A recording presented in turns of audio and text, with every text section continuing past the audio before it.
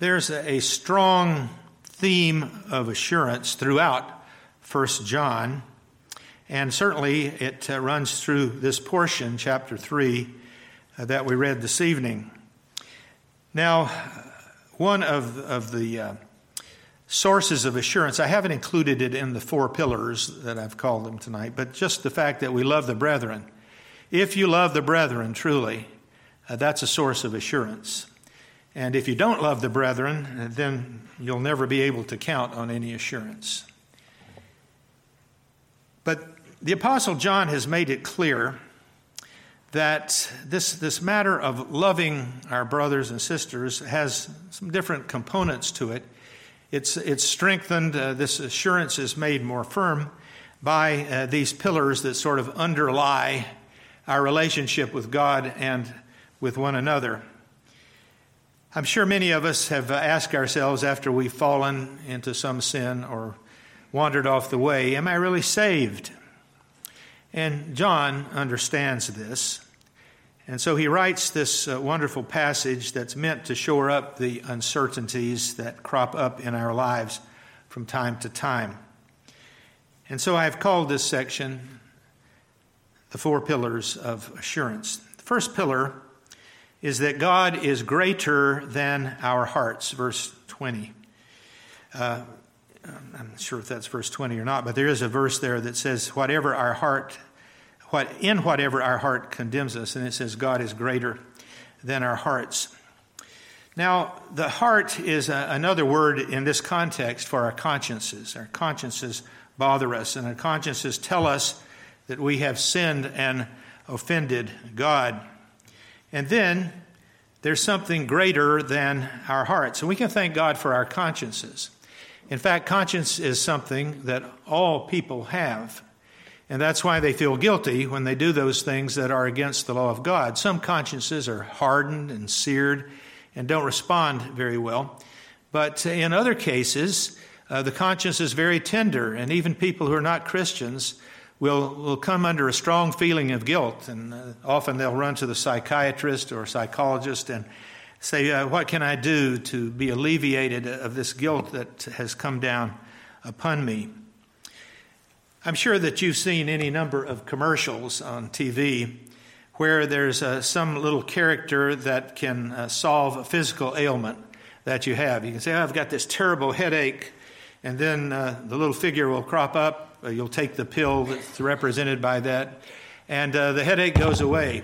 And you can say, well, the medicine was stronger than my headache. Or there's an upset stomach, and if you can just take your Pepto or whatever, well, that it'll go away.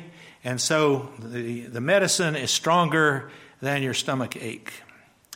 Well, that's kind of a flippant way of maybe introducing this idea, but God is stronger than our hearts. Not that God can somehow erase the things that have happened and the things that come back and weigh heavily upon us from time to time, but this great source of assurance is that however heavy the burden of guilt may be, that God is greater. In fact, our consciences, which accuse us often, and the devil himself, who is the accuser of the brethren, neither are stronger than God. In fact, they must yield to God.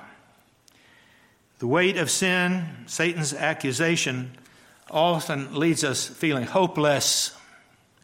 But we're dealing with the God of hope, the God who says, do not remain in this downcast, depressed state. And as the psalmist says, hope thou in God. John reminds us that God is able not only to lift the weight of our guilt that crops up from now and then, but he is able to restore hope to us. We can know that our heart does not condemn us anymore, because God is stronger than our hearts. And so he calls us then to look to him for help and for solace and not to give up. Why art thou cast down, O my soul? Why art thou disquieted within me, says the psalmist. Hope thou in God. He restores hope. Yes, he's greater than our guilt, greater than the burdens that we carry. And of course, we're told in Scripture, cast your burden on the Lord. He does care for you. But at the same time, also expect from the God who is so great, the God who can overcome all the guilt, look to him to restore your hope. And that hope, of course, is based in the Lord Jesus Christ. Scripture, as we read tonight, tells us that he has laid down his life for us. And our assurance then rests in what God has done through the Lord Jesus Christ. The reason that he is greater than our hearts, that our consciences and the accusations of Satan must yield, is because Christ has been successful in paying for our sins, in granting us the forgiveness of our sins, and establishing for us a home in heaven that cannot be taken away from us. And thus our hope then lies in the God who is so great, so overcoming, so powerful. Cast your burden upon the Lord, and he will sustain you. He will give you hope. He will grant you assurance. You won't find assurance anywhere else. But if you look to the God who is greater than all your fears, all your struggles, all the accusations that you bring or the devil brings against you, you will find deliverance and relief. Better than any medicine from an earthly source, you have hope in the God who is great, who is greater. So that's our first thought tonight, that God is greater than our hearts. Secondly, and the second pillar of hope, is answers to our prayers. Jesus said to people who were questioning his ability to provide for them, that he says, if you being evil know how to give good gifts to your children, how much more will your heavenly Father give you the Holy Spirit, will give you greater and better gifts centered in the Holy Spirit, because he does answer the prayers of his people. And you'll notice in the passage tonight from verse 22, whatever we ask, we receive from him. Now there's some qualifiers, of course. We know that we must ask according to his will, and his will is brought to us in the Scriptures. And if there's something that the revealed will of God doesn't address, that's in the secret will of God, then we'll discover that and we can say, Lord, I asked for something and I see that you didn't give me this particular thing, but I just have to accept that this is something that I don't understand that's in your secret will. But mostly we deal with the revealed will of God. We don't deal that much with the secret will of God.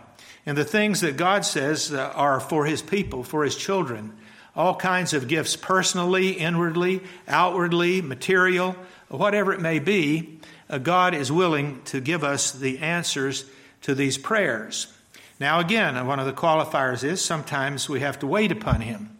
He doesn't immediately grant us the things that we ask for, but he preserves them until later and gives them at the appropriate time.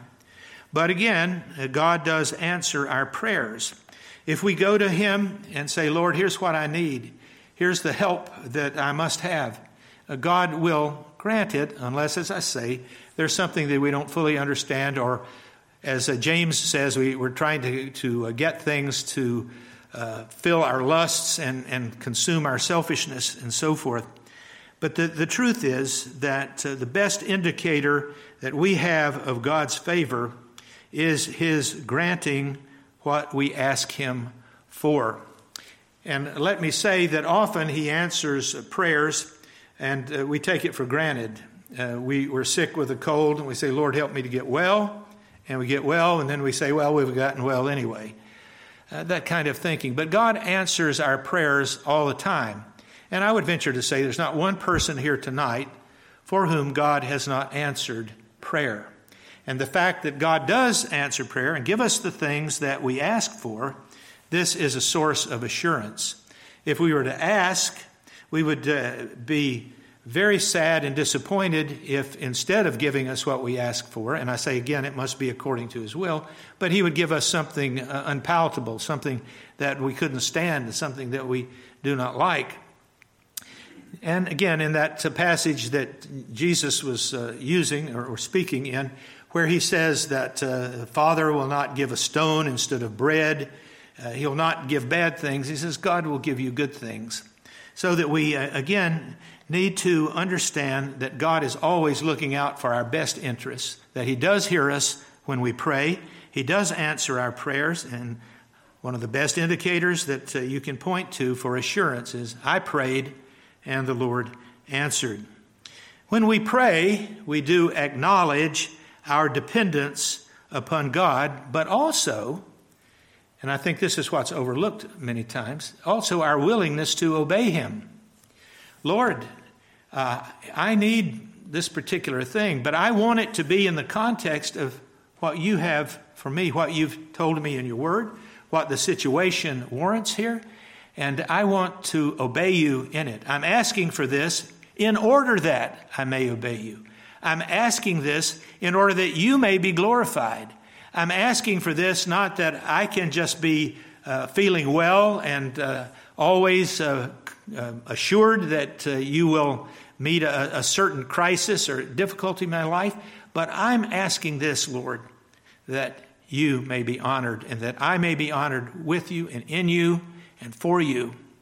And God grant then that we recognize that we have enough answers to prayer that we can be sure that we belong to the Lord.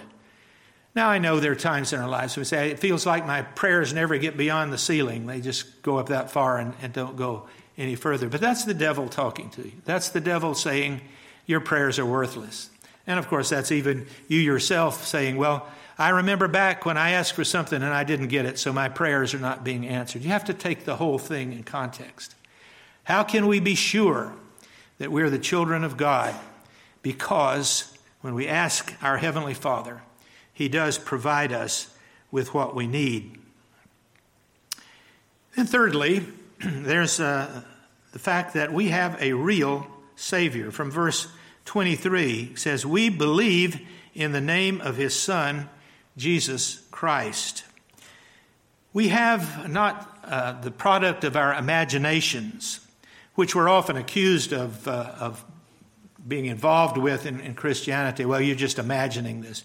You just need a God as a crutch to lean on. There's not really a God at all. No, we have a real God and we have a real Savior in the Lord Jesus Christ. Jesus, the Son of God, is not the product of our ancestors' imaginations, something that's just been handed down to us. But he is indeed very real. He came from above, and this is one of the things that John especially stresses in this letter, that Jesus Christ has come in the flesh. That's Antichrist, who says he didn't come in the flesh. We have a real Savior. Now, I don't know about you, but when I call the bank and I have a financial problem of some kind, I hate to get one of these automated things where you're not really talking to anybody. They'll say, well, state what your problem is, and you say, well, I'm not quite pleased with the accounting that was given to me, and they'll just give you back some answer that doesn't mean a thing to do with that. It's just terrible. You're not dealing with anybody real. Yes, the person recorded the message and so forth, but it's not addressing your problem. It's not a real encounter, as it were.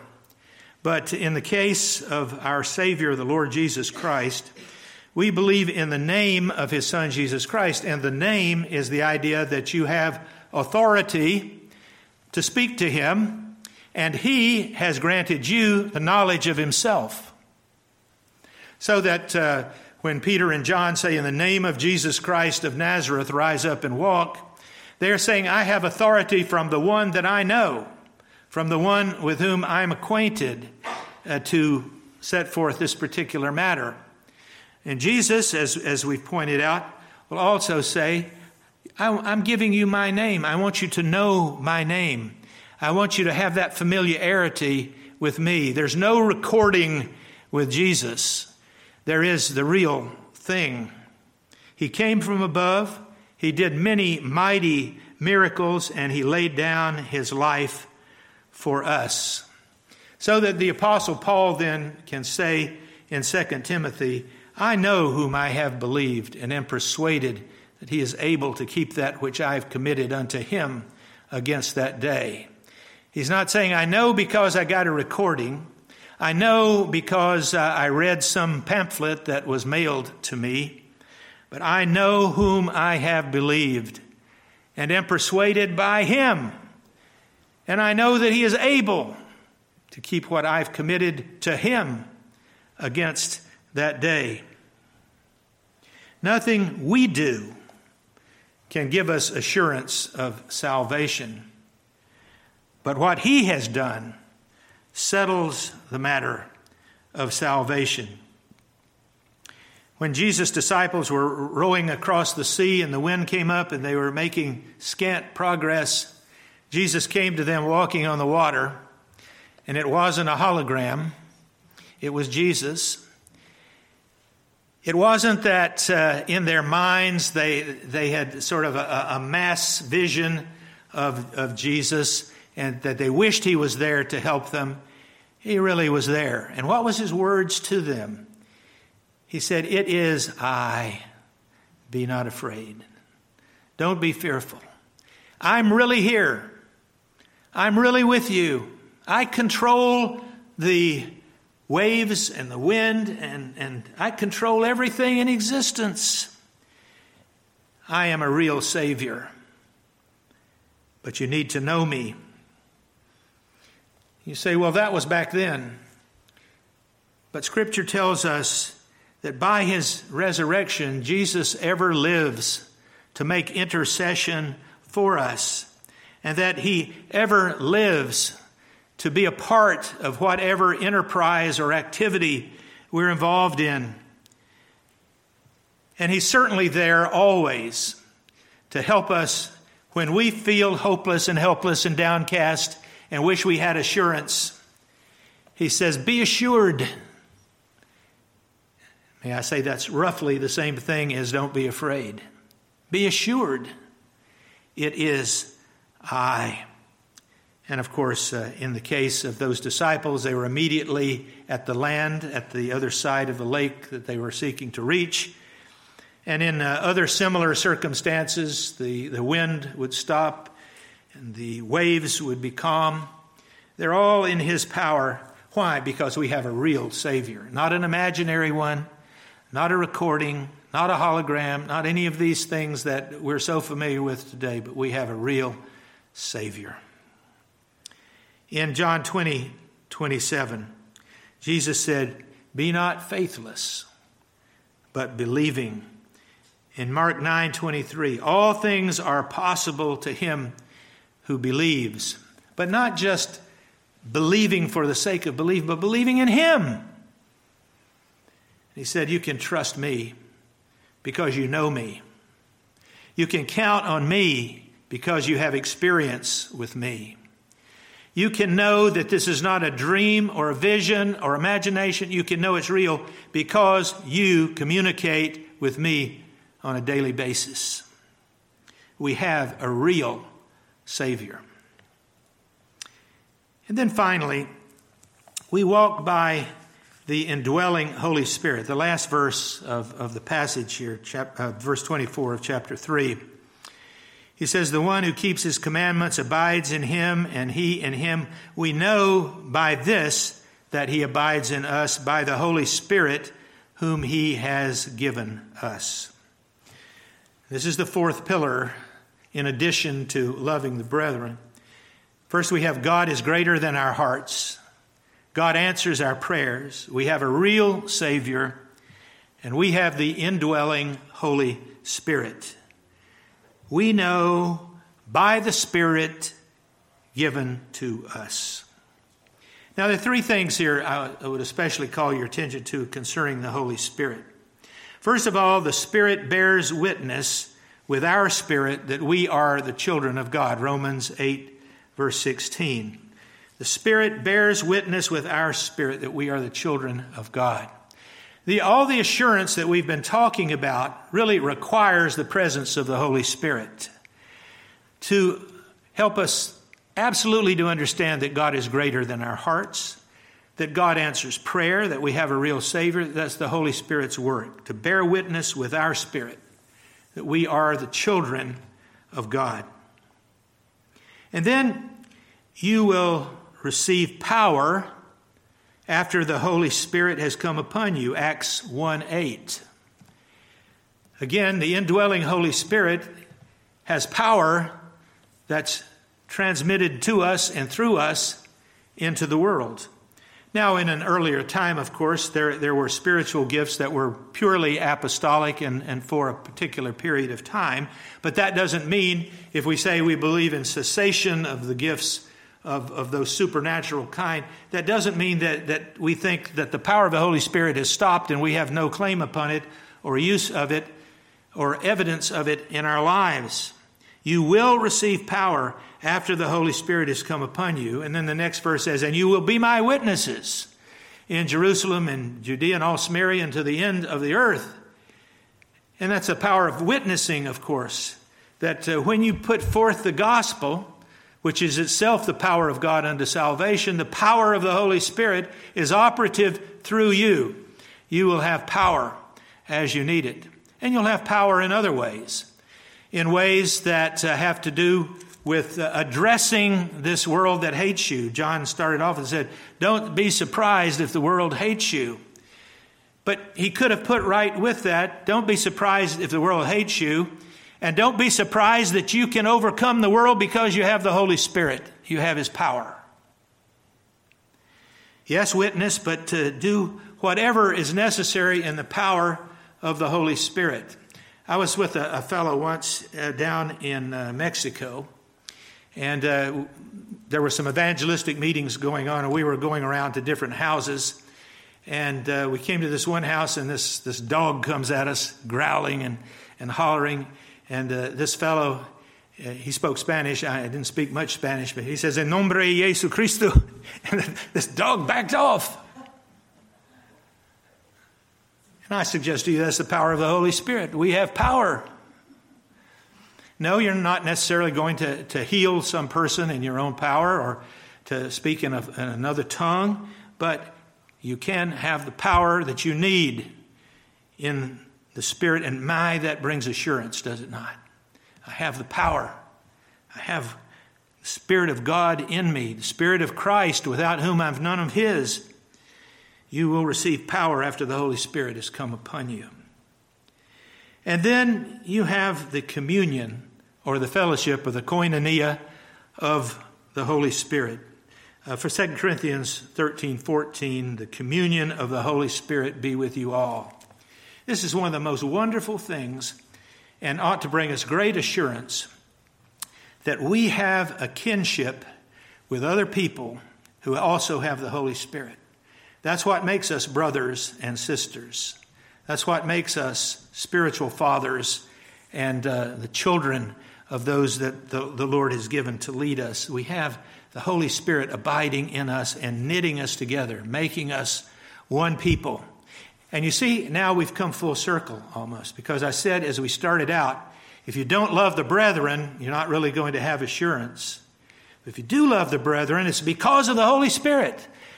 Romans chapter 5 says the love of God is poured out into our hearts through the Holy Spirit who is given to us. And this makes you and me brother or sister. This makes us one in the Lord. This makes us care for each other and love each other and lay down our lives for each other. And then you have this very interesting double combination of the Holy Spirit and answered prayer. The Holy Spirit helps us to pray in the way that we should. We don't even sometimes have the right words, but the Spirit helps us, intercedes for us and gives us what we need to pray, and the answers come. And the presence of the Holy Spirit with His power and witness and communion What a wonderful double combination of assurance we have in those two things together. It all comes as we abide in Christ, as we rest in Him, He in us and us in Him. All of these pillars, all of these supports that assure us are there in that way. Just because God is greater, God answers, God has given us a real Savior, and God has given us of His Spirit. Go home tonight with assurance. These things are yours through our Lord Jesus Christ and the love of God. Let us pray. Lord, we do thank you tonight for these pillars of assurance. They're not the only ones in the Bible, not the only things that we could cite, but they're certainly gathered here for us to rest upon. And we pray that we will have that peace even as we lie down, as we rise up, as we go about our activities. We know, Lord, that you are all that we need, and we will never be lost from you because you care for us. Thank you for this wonderful truth. In Jesus' name, amen.